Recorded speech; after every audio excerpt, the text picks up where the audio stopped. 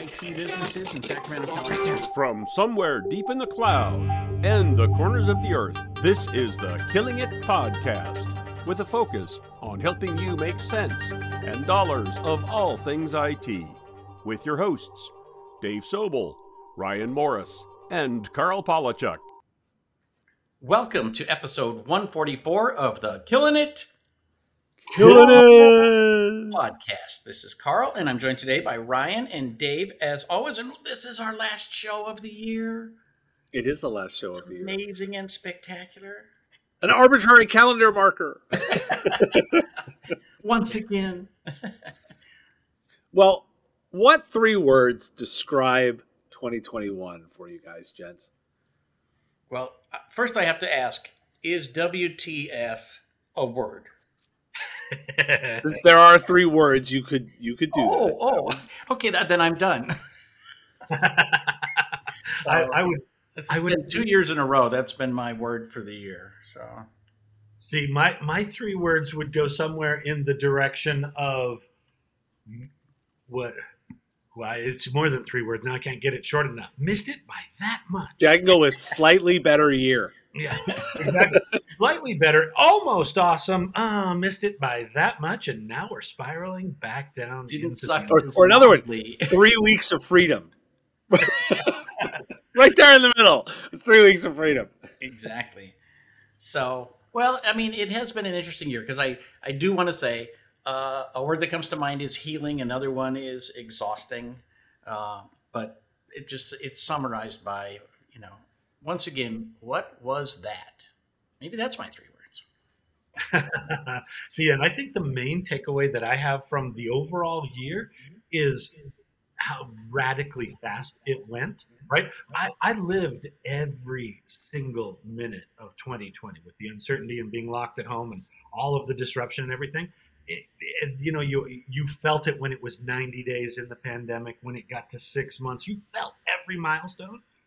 And now all of a sudden it's like, oh crap, now it's been almost 2 whole years. Well, I've often said that 2020 was a year of asterisks. The COVID birthday, the COVID wedding, the COVID funeral, the COVID anniversary, whatever. And now it's like, okay, now I got 2 asterisks.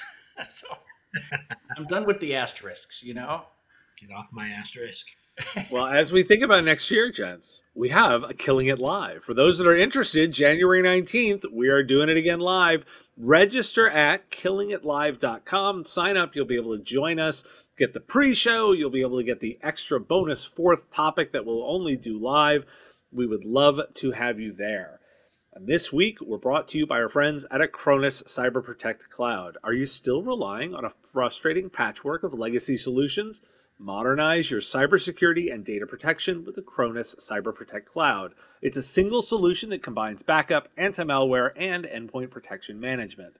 As an MSP, you can easily improve client security posture, eliminate complexity, and generate more recurring revenue. Learn more about Acronis Cyber Protect Cloud at acronis.com. Excellent. Let's dive into our first topic, gentlemen. The topic is you need to go back to school and learn how to do your job again, basically, right? Ultimately, and there's an article that we're linking to in the show notes that I would highly recommend that people go in and read because this is a complicated topic. Essentially, the thesis is that systems administration and management, i.e. what we in the managed services world do for a living, is now no longer the same job skill that it used to be for all of these years. As they describe it, we have moved from a world of complicated systems. In other words, they were hard, but you were an expert and you knew how to do hard things. And we've moved now into a world of complex systems, meaning even smart people have no idea what has gone wrong, but they know how to learn what has gone wrong, and that is a completely new skill. There's a model that they're referencing in here called the Cynefin model, and if you're not familiar with that, it is not spelled remotely like it is pronounced. So look to the article, and it's something that I think is very, very deep. Gentlemen, thoughts from you guys on this evolution in systems management? Well, it struck me because the focus on the different kinds of practices was something that resonated for me. I've railed against best practice as a term, because too often I find best practice is what that one guy did that one time. That is not the intention of what best practices are supposed to be. And oftentimes, particularly in our industry, somebody that cites, well, it's a best practice, is usually just some guy's opinion. So what I liked about this also was this idea of reframing that complicated things actually do have good practices, where in complex systems you actually have emergent practices that show where the trend is. And that actually is one of the reasons why the article resonated, was I was saying, okay, I'm reframing the idea of the approach of practices anyway. I'm already unhappy with best practice. Now I should know, okay, throwing it away anyway, because if I'm looking toward these complex systems, practice areas and practice definitions is already a different thing. I should start my approach differently as well. I always think of like airplanes when I need an example of something where I say, this is something so big that a person can't do it. You can't build an airplane. Like neither of you can build an airplane in your life. It takes a team to build that, and somebody has to be an expert on each piece of it, or the thing doesn't take off. And I remember my dad was a mechanic. There was a time when cars became too complicated. He understood when they were just complicated enough, but when you put computers in there and now nobody can fix your car, if somebody can fix a piece of your car, but no one mechanic can fix your entire car. Those days are gone. And I think in our industry, we're I agree that we're at that point. I love the graph. It sort of visually makes sense to me that we want to avoid the chaos, and we're clearly above the obvious. But between complicated and complex, I think we're more comfortable with complicated. And I think some of the resistance to cloud computing in the future is resistance to moving into something more complicated than I can understand. Well, the security people are probably also looking at this right now, and it's very much resonating because, I mean, right now the conversation's been log4j, right? And I don't want to do a whole log4j segment, but what I'm actually gonna observe, because we'll observe some of this in the next bit as well, is in many cases there's a lot of sit around and wait, right? Because if you've got this embedded library, you're in a position where you're not necessarily able to you're waiting on other people to do their part so that you can patch. Maybe you're mitigating, but you're not in that piece. This is the larger systematic approach of why this is the problem, is that you're not able to fix all of the bits all at once. This is far too much of a complicated set of systems, particularly when you look at the technology stack that drives most businesses. It's way more than a single person can get their head around anyway.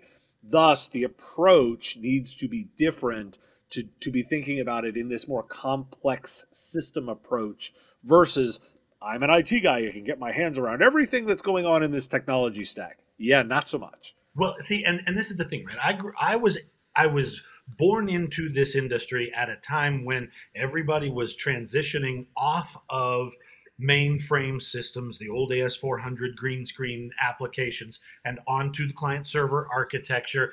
And yet there was tremendous resistance to that migration based on the essential logic of, if it ain't broke, don't fix it. Essentially, because if you migrated things off of that AS400, you may literally never get them up and running again. Now, it mystified me back then why that was true. It was like, these are not easy systems, right? If you got inside that green screen, even though it was older code, that was some arcane Byzantine architecture. Things were complicated as hell. But what we have learned, and what this article points out, is that no matter how complicated they were self-contained. You built the boundaries inside of a single system, and therefore you were the one who drew the schematic, and you knew exactly where everything was and how to make that thing work effectively. Well, in the cloud world, you do not draw the systems anymore. You spin up a virtual machine on AWS, and some of that data lives here, there, and anywhere, and microservices are being drawn in real time from somebody else's system. When things go haywire, you legitimately are not in control of all the pieces. Now, this is where I think it becomes mission critical for the job description of being an MSP in our world. We are obsessed with the idea of standardization and, as Carl has taught us over the years, standard operating procedure, right? This is what we do. This is how we do it. Well, this new mindset is telling us you don't know what you're doing until you investigate and figure it out. So you can't apply anything other than an analysis loop that goes in there and says, let's ask some really hard questions. And then we figure out what went wrong. Now we know how to fix it. And this day was almost inevitable. This sounds like bullshit, but I'm just telling you, there was a time a human being could know everything you needed to know about the internet. Right? Now you can't know everything there is to know about graphics. Right? And so to Dave's point about security, there are people who want to attack and they find a vector to attack. But if you are defending it, the story has not changed. It's just become more complex. You have to defend everything and every possibility and every variation of everything. And, in many ways, it's kind of depressing if you're in the security business. It is. Oh, that whole space is totally depressing. It is intimidating, and therefore, as we have said over the years, many, many times, where there is mystery, there is margin. You know how people keep trying to commoditize the hourly rate for systems administrators in our industry?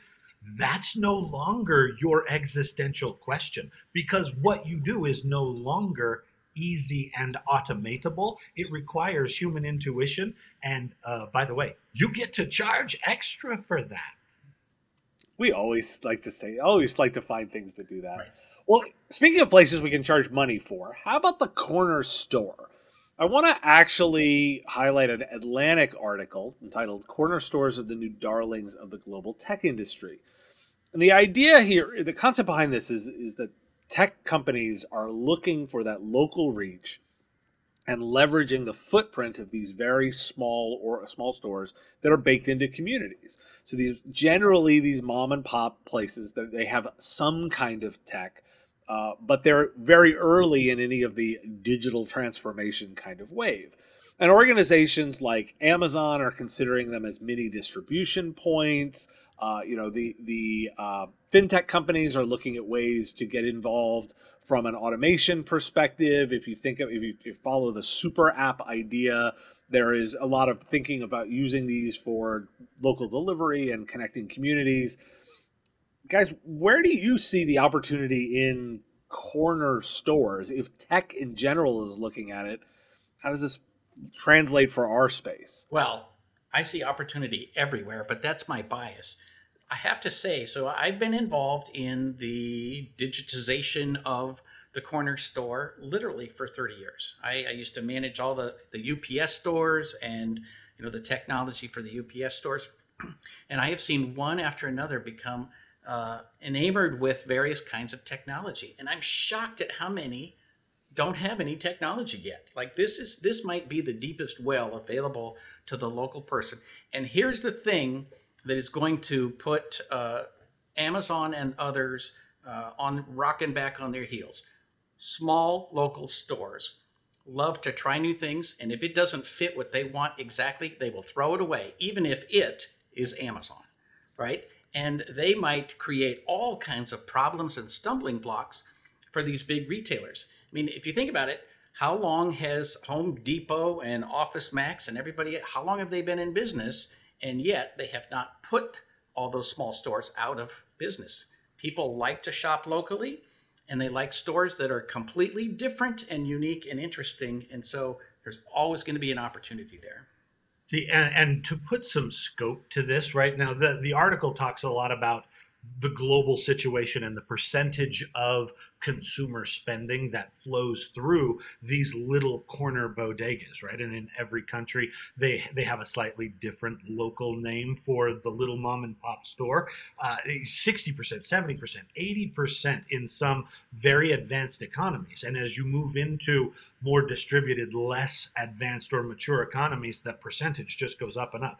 To put a really hard number to it, right? Amazon said, let's go to India and let's put our technology into the local stores, and we will be the new backbone for digital ordering and inventory management instead of just scratching it out on a piece of paper in triplicate, or calling a guy on the phone and placing your inventory order. They've had what I would consider to be cosmic success. 1.3 million small businesses are now using that service from Amazon. And yet, just in India, the universe of these stores is 13 million stores. Okay, A, holy crap, that's a lot of numbers. And B, we're nowhere near fully penetrated right now. In addition to telecommunications and IT and healthcare and the public sector, I have spent years operating in and selling to the hospitality industry, right? Selling cash registers and time and scheduling systems and menu systems to restaurants, hotels, et cetera, et cetera. The vast majority of local independently owned restaurants still do their schedules on a whiteboard in the back break room. It's not even computerized, right? You can't. There are sophisticated applications that make this stuff stupid proof. And it's not complicated technology, right? It's very much as easy as a spreadsheet or Outlook. And yet, something like 80% of independently owned restaurants still don't have something like that. This is, as you read through the technology description in the article, this is cool technology, and it empowers them to do some legitimately valuable things. But even just in the United States, we're talking literally millions of these locations that have not yet been touched. And by the way, I always look at, say, like two statements. Of first off, there is the rest of the world. That is important for those of us 3 Americans on a full podcast with mostly American audience. Look, that's a whole market, and that is worth exploring. But by the way, there is also still lots of space for rural communities to get their investment too. I go beat my drum on broadband all the time. Why? I like opening up those markets in terms of the last mile reach, particularly for the rural areas, and those businesses that are more local, that are vital to local communities, can be invigorated through the investment of technology and have a two-way larger reach. Not only can they get access to the larger communities, but larger communities get access to them, which means that they are able to sell into those. So even for those of you that are saying, oh, I'm in the U.S. and I don't have this, yes, you do. There is lots of opportunity here to look at these underserved communities, these underserved market spaces, and say, I can do something to make a difference there. Well, and I've worked in retail for a long time, and I have to say the difference between 25 years ago and today is 25 years ago, you put software into a store, and then you tried to make all the stores work well enough to work together. Now the software is up in the cloud, and all you have to do is get the connectivity and manage the security of that. And so it's even easier to make money because you can go and make something work. You can go and set up Stripe and WooCommerce and whatever else, and you can give a point of sale system to a store and know that it will work on day one. That's a different world than we used to live in. And it has a lot of opportunity. So, think of how many things you work with today where the place you go into doesn't have a computer. It kills me that I have zero technical input into the fixing of my hot tub. That everything is done on paper, and I can't look up the status of a job or even contact the guy except through very analog means. Interestingly, I've made that a deciding factor on new vendors. The pandemic, I had to get a new guy. I got a guy for firewood. I only wanted to go with somebody who took Venmo and had ability to communicate electronically. It became a requirement for engagement. See, that's going to fast forward this process. But to Carl's point, it's not just the size of the market. It's the need for local implementation and support. And they make this point in the article. You can have online ordering and digital communication, but a guy who's been running the local bodega for the last 50 years on a piece of paper, he's going to look at that thing and go, okay, I just need to call somebody and place my order over the phone. And somebody is going to need to not only do systems implementation, integration, but also technical support, troubleshooting, et cetera, et cetera.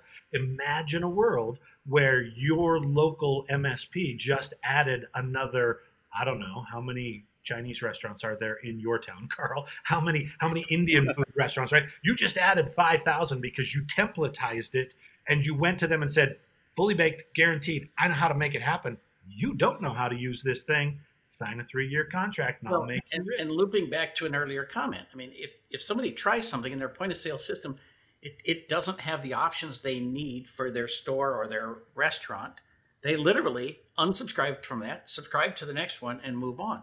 So Amazon may be able to get into a market effectively with no competition, but in a market with competition, I don't think they're going to be the winner.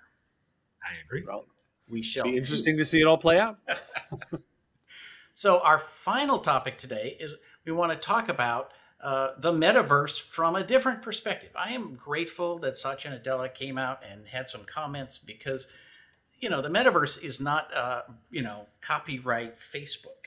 And even though Facebook changed their name and is trying to make that mark, happily, I think they very quickly were dismissed as the owners of the metaverse. From the Microsoft perspective, Satya Nadella has a great perspective, which is, first of all, you go from the outside in and you say, okay, so how can we take this virtual technology and put it into the world that we see? And the perfect example so far has been medicine. A doctor can look at your knee and overlay instructions and analysis and so forth. But also, Nadella points out from the inside out, like we need to be able to take that virtual system and put it into the real systems that we are using. And that's a kind of an interesting perspective. One of the cool things is that Facebook owns very little of this technology except the Oculus lenses. Microsoft owns all of this technology. What they've developed in the world of gaming and what they've developed in the artificial intelligence and all of the massive computing that they've done, they have all the components. They just need to figure out how to put them together and put a name on them that's confusing enough for the rest of us that we buy it. Well, look, I'm going to make my statement that I've made before. AR wins, VR loses. VR makes you look like a goober. That's a nice version of it. And I think anything that makes you nauseous when you use the tech, not a winner. AR, however, implications of AR, and we're just rebranding at some level when we talk about the metaverse. There's a new, the Mercedes S-Class is out, and the new reviews show that they fully integrated AR into the heads-up display, so that you're out doing a drive, you've put your directions into the GPS, it will actually animate in real time on your heads-up display through the windshield directions and give you the information that you need to do turn by turn. You're essentially like following a little bird essentially through the virtual world, but that's the real world. I think implementations where we're using tech to add information to the real world in a way that does not require big face melding glasses are going to win. I think that kind of vision of this application is going to win. I think this idea that we're going to all escape into some other realm and hold meetings with legless avatars, like that just doesn't fly for me. But it's about this seamless adding of information. It'll happen AR. It'll be either visual, and I'm going to continue to say I also think it will be audible. I think audio as a piece of the way this will work is going to make a lot of sense. Think the Star Trek computer, right? The ability to interact, talking naturally and get information fed to you in real time, regardless where you're at, fits. Now, I have to observe this is a lot of rebranding, right? This has been called ambient computing, the idea of the computer always there. These AR, VR terms. This is a new rebranding. Facebook needs a rebranding. Surprise, surprise. Put that aside and think to where the actual applications of infusing this data will be. Well, and I think the important point that Satya is making, it speaks directly to who we are and what we do for a living. This is not a new technology in search of a practical application. It is a stop on the continuum of how we interact and do our jobs and our interpersonal connections. It's a collaboration tool, right? He draws out the idea of a spectrum where collaboration has many tools that range on a spectrum from I sent you an email and you may eventually read it and reply, to I met you in person and we had a real human connection. And in between there are voice calls and video calls and augmented 2D and then 3D virtual environments that will never replace the need for or the value of actually getting together in real time. Now, when you think about it like that, we're not going to go to our customers and say, do you guys want to buy some Metaverse? Because we got Metaverse for sale if you'd like to buy some. That's not the point. The point is, how can we enable your business in the light of today's world where we are remote, we are hybrid, we are disrupted, often very disconnected? How can we make you more effective in the way that you engage and interact with your people, with your customers, and with trade partners? He goes on to make a further point that I think is where the killer business opportunity is in this process. His point is, no matter what technology you are using and what tools you have available to connect with your employees or your customers, it's not a question of the technology. It's a question of how good are you at using it? And he uses the example specifically of a manager in a business. And the whole point to hybrid working and the metaverse in any format is if I go in there and it's boring or it's impersonal or I can't connect with you at a cultural level, I won't. And then I don't care how much of the technology you have purchased and deployed. It's a question of, in his example, a manager has to be able to demonstrate that they care about people and are connected. Now that is what I would call the definition of a professional services opportunity that overlays your technology consulting practice as an MSP. You can sell people all of the tools on the continuum and then teach them how to use those things well and effectively. And that's where the high billable hours come. We've always had technology that's a little whiz bang enough that people buy it for the whiz bang. And then it turns out to be not very useful. I mean, you guys are old enough to have all sold a scanner to every single person on Earth. And then turns out 5 years later, all those scanners are gathering dust and, 1 in 10 is ever used. But, there's also the case that when something works, it works really well. So if you think about people being able to visualize themselves in a wedding dress, this dress versus that dress, this color versus that color, that makes perfect sense. And I think stuff like that will sell. The things where things are just a little bit too far, I think that there's not enough appeal there. In my company, we said, hey, we might be at the point where virtual meetings are going to be a thing. And I bought VR headsets for every one of my staff. I bought 5 sets of them and deployed them. And we set up a room and we paid Dylan to customize it and create some 3D objects and whatever. And then we're like, yeah, we all agreed. Yeah, there's kind of like no reason for this to exist. How many meetings did you have in VR, Carl? I had probably 2 dozen. And they had each of them at least 5 or 6 each, and some of us with all of us together. And so we actually, I feel like we gave it a chance, and we invited outsiders, and it was sort of like, okay, we proved that this exists and it works, but it doesn't serve a purpose for us. It is not better, in my opinion, than connecting on Zoom and being able to talk to 5 people, 6 people at the same time. See, and that's the thing is only when the technology makes the connection more effective will people switch to it and pay for it. If it doesn't improve connection and communication and commerce, people are going to go, yeah, that's nifty. Why don't y'all tell me when that's relevant and valuable, and I'll catch up with you, but I'm not going to be an early adopter. I think the way, and again, there's a video attached to the link that we're going to share here in the show notes. Go watch that. Satya is a ridiculously intelligent person who speaks clearly, and he explains some really hard in very plain English terms. I like listening to this guy's ideas.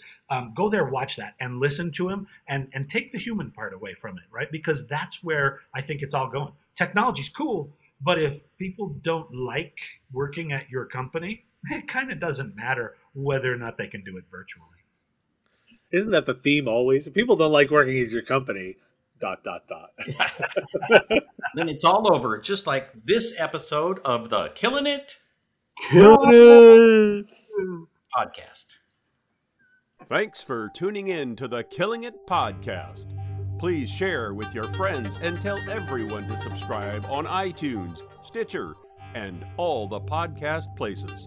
Join us next week and help us keep killing it in the technology business.